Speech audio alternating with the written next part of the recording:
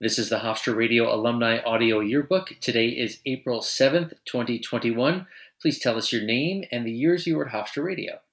Hi, everyone. My name is John Kay. I was actually there from 1990 to 1994. And what shows did you work on while you were at Hofstra Radio?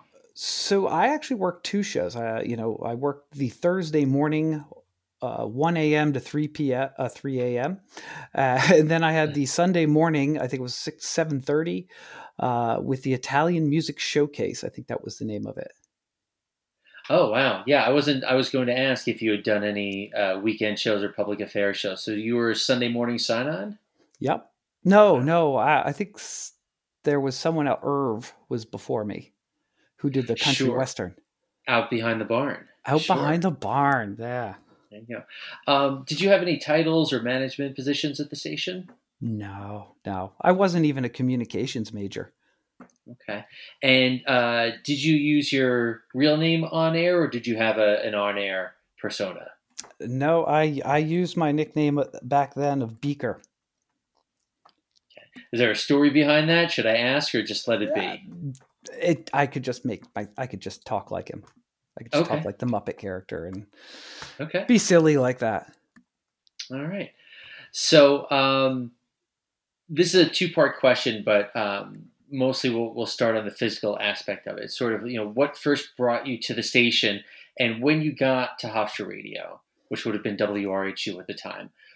Do you remember what it looked like, what the office was like, what the studio was like, maybe people that you met? What was it like when you first got there to the station? All right. So the first part of the question is, what brought me there? Yeah. Well, honestly, the first part of that is my minor in Hofstra was music business and technology. And since radio is a major part of the music business, I figured it might be a good experience to be part of the radio station. Plus, who doesn't want to be on the radio? It's just cool. Um, the other part is when I remember it was under Bits and Bytes, Mm-hmm.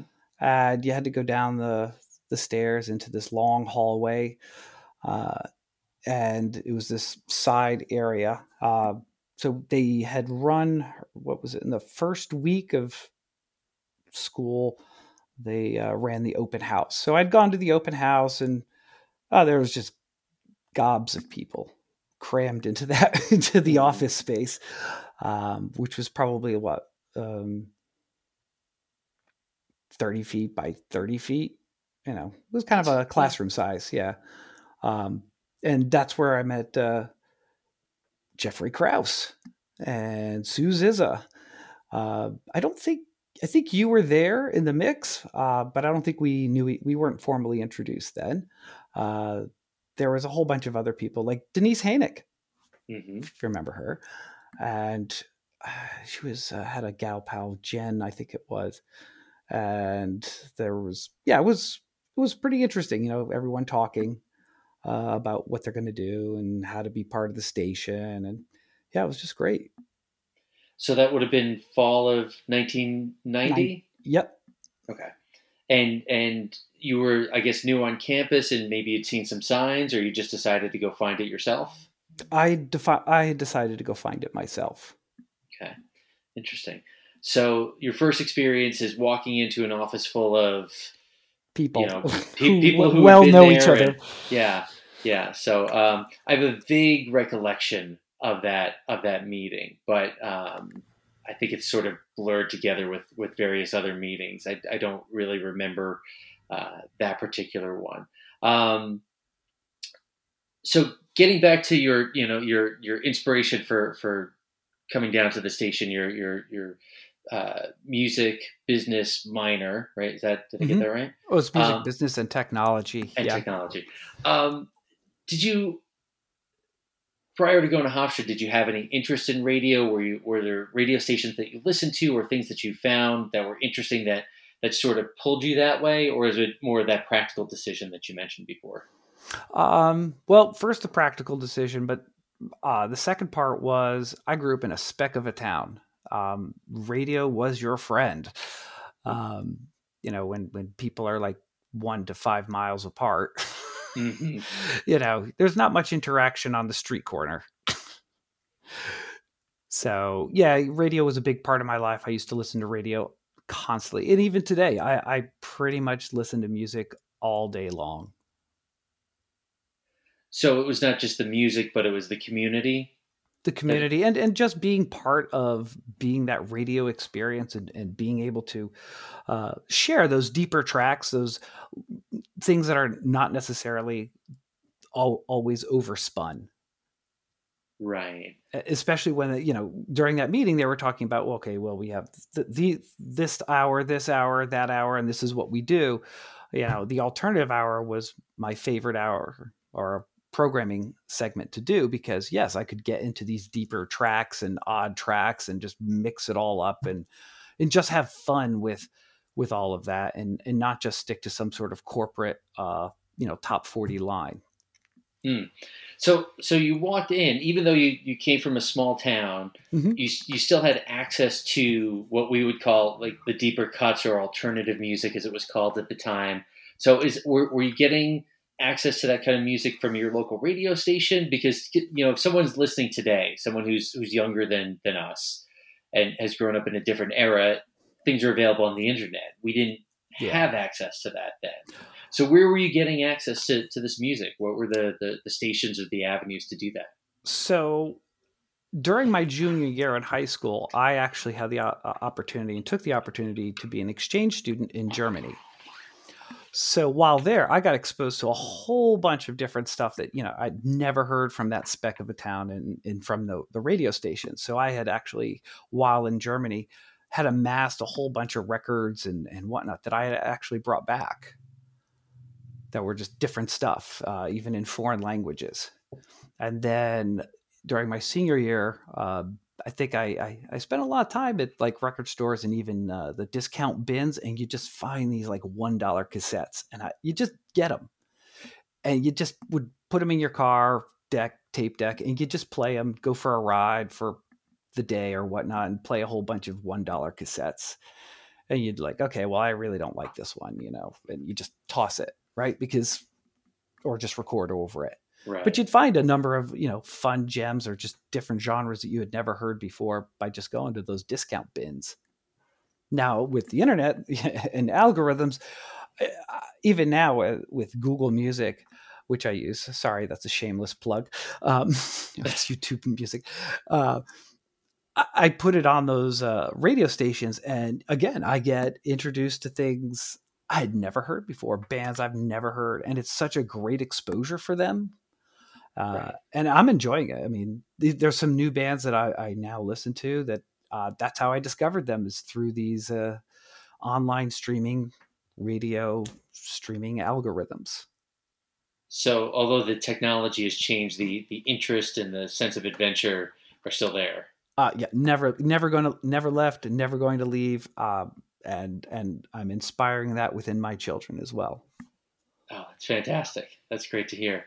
So you get down to the station fall of 1990, you go to this open house meeting, and presumably you signed up for announcing and engineering classes. Do you remember anything from that? Who maybe I think we were in the same class. Who taught it, what you may have learned in those introductory classes? 2 words: Dave Braverman. Mm-hmm. Oh my gosh, he was the announcing guy that I went in my announcing class. He was, honestly, I have taken all those lessons and used them, and even today in my daily life. They are so good, especially when you're doing public speaking.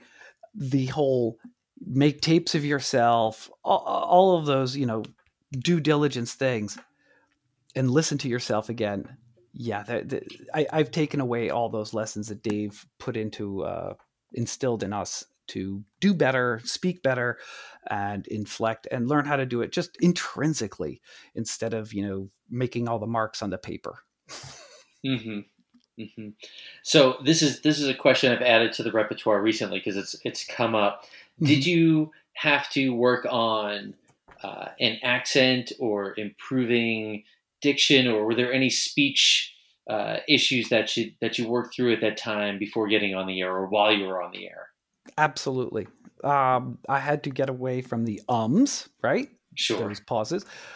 The other thing was modulating and knowing when to make my emphases and learning that and practicing in that, and the W and enunciation, all of that. Mm. Yeah, I took it to heart to learn the true announcing so I could be a good announcer so that people would want to listen to me. Mm. Excellent. So that's the announcing class. Do you remember anything from engineering class and going for your FCC license? I remember bits and pieces, and one of it was about the antenna and the attenuation. Right. And I don't think I ever really truly understood it, but I'm like, yeah, it was fun actually doing some of the splicing on the task cams, on the old tape task cams. Now we do it digitally. Right. That was interesting. It was hard work, and I had to work hard, like multiple re-recordings, so that if you messed up one splice, you could go to another segment. Right. Those were different days, to be sure. So, do you recall once you got cleared by Dave and by engineering? Do you remember getting on the air the first time? Were you combo cleared? Were you engineering for somebody else? Any recollections of that? I want to say that I sat in. We paired up. We doubled up. New and experienced for a Mm-hmm. while. And I think I was doing the alternative show at the earlier time slot, 11 to 1, for a while. And that was good because, the person I was under was, okay, you do the mixing, I'll do all the announcing. And then we would switch it up. I would do all the announcing and they would do all the mixing. Mm. So, and, or you would just take care of engineering today. Very specific. And I forget who I was under. And someone did pair me with somebody. And I don't remember who it was, though, unfortunately. Okay. Do you remember getting on the mic the first time? Totally nervous. Sweating nervous. Yes, I do remember. It was almost a catastrophe because, when you're practicing, yeah, that's one thing. But now, like, that on-air light goes on for the first time and you're like, people are actually listening. Yeah, that whole freeze up starts to happen. You somehow managed to get through that and to get comfortable. Yeah, it's just one of those things. It just takes time to get used to. Perhaps the name will come back, but my next thought is about who were the helpful people as you're getting acclimated to the radio station. It seems like you jumped in, you got some good lessons from Dave and some other people, but who was helpful? Who was around? Who did you enjoy spending time with while you were down there? Pretty much everybody. I can't say there was a single person that I didn't enjoy interacting with, yourself included, as the musical director that you were once. There was Rich, even with the classical program. And, Rich Berger. Yep. And in his girlfriend, I interacted with both of them because I think I had to cover for them a couple of times here and there because I had more afternoon classes. Just everybody. I wish I can remember faces, but darn if I could remember some of the names. There was one guy, very tall, skinny, curly, large hair, was really into Clockwork Orange. I want to say his name was Rob. Yeah. Always wearing a jean jacket. Yeah. Oh gosh. He was. If you ever got in a conversation with him, like, because that was a great thing. Like, you could go to Bits and Bites, get your food, come down to the office, and there'd be somebody there also eating, and you just get to socialize, and everybody was just so fantastic. Wow. Yeah, Rob. What was his last name? I'm going through the old phone list in my head. I'm trying to picture, and I haven't thought about that guy in ages. And yeah, what a super nice guy. Yep. Huh. So, but I'm thinking we came in about the same time. So there was Denise, Kathy Wartzberger was there, Kathy, that was the name, not Jen. It was Kathy. right? Yes. So Kathy, we all came in at the same time. I think we were all in the same announcing class. Mike Prohatka, he and I came in together, and Al Montag. Mm-hmm. So we were all in that group coming together in fall of 1990. So was there a moment once you got past that first incident? I guess I'm trying to bring two things together: being on the air and being comfortable, and that notion that you could go and hang out at the radio station. You could go sit in the office and have lunch. You could show up to the music office and listen to new music, or you could hang out in the studio. When do you think? Do you have a ballpark idea or a specific moment when you thought, "Yeah, I'm going to hang out here. This feels like home. This is cool." Pretty much right away. I mean, probably within the first 3 months. Mm, I would say probably the first 3 months. I mean, again, the group that was there and yourself included, everyone was just friendly, open. Just we're all here to enjoy radio and enjoy music and enjoy presenting this out to people. that's very cool. That's cool. Do you remember when you got your first airwave show? When that might have? Because I think you said it was late on Fridays. Is that what it was? Yeah, it was the Thursday morning, 1 a.m. to Thursday. 3 a.m. And I Right. think that was within the spring because no one wanted that slot, and that slot just kept being open. Yeah, yeah, that sounds right. Because I think Mike and I took Friday nights 1 to 3 a.m. and you were Thursday nights. And it worked really good for me because I didn't have the way my classes were scheduled. I didn't even start till like 11 o'clock in the morning on Friday. Oh wow! So I could sleep in, so it wasn't a big deal for me. That is the college student's imperative. Yes. So you picked up on that right away. How comfortable? Again, how soon? Going to prepare for a show. Some of us would go well beforehand and pull records and get an idea of what we want to listen to. How quickly did you acclimate and say, "Oh, I can just go and pull out some records and grab some new releases, and I'm ready to go"? Probably after the first. I'm going to say really after the first year. Yeah, I think I felt really comfortable because I could just go in there 30 minutes ahead of time, pull some of the things I definitely wanted to play, check the list of what I had to play, see what carts I needed, that kind of stuff. And then after that, it was whatever right. happened to, float the boat, so to speak. Oh, that's cool.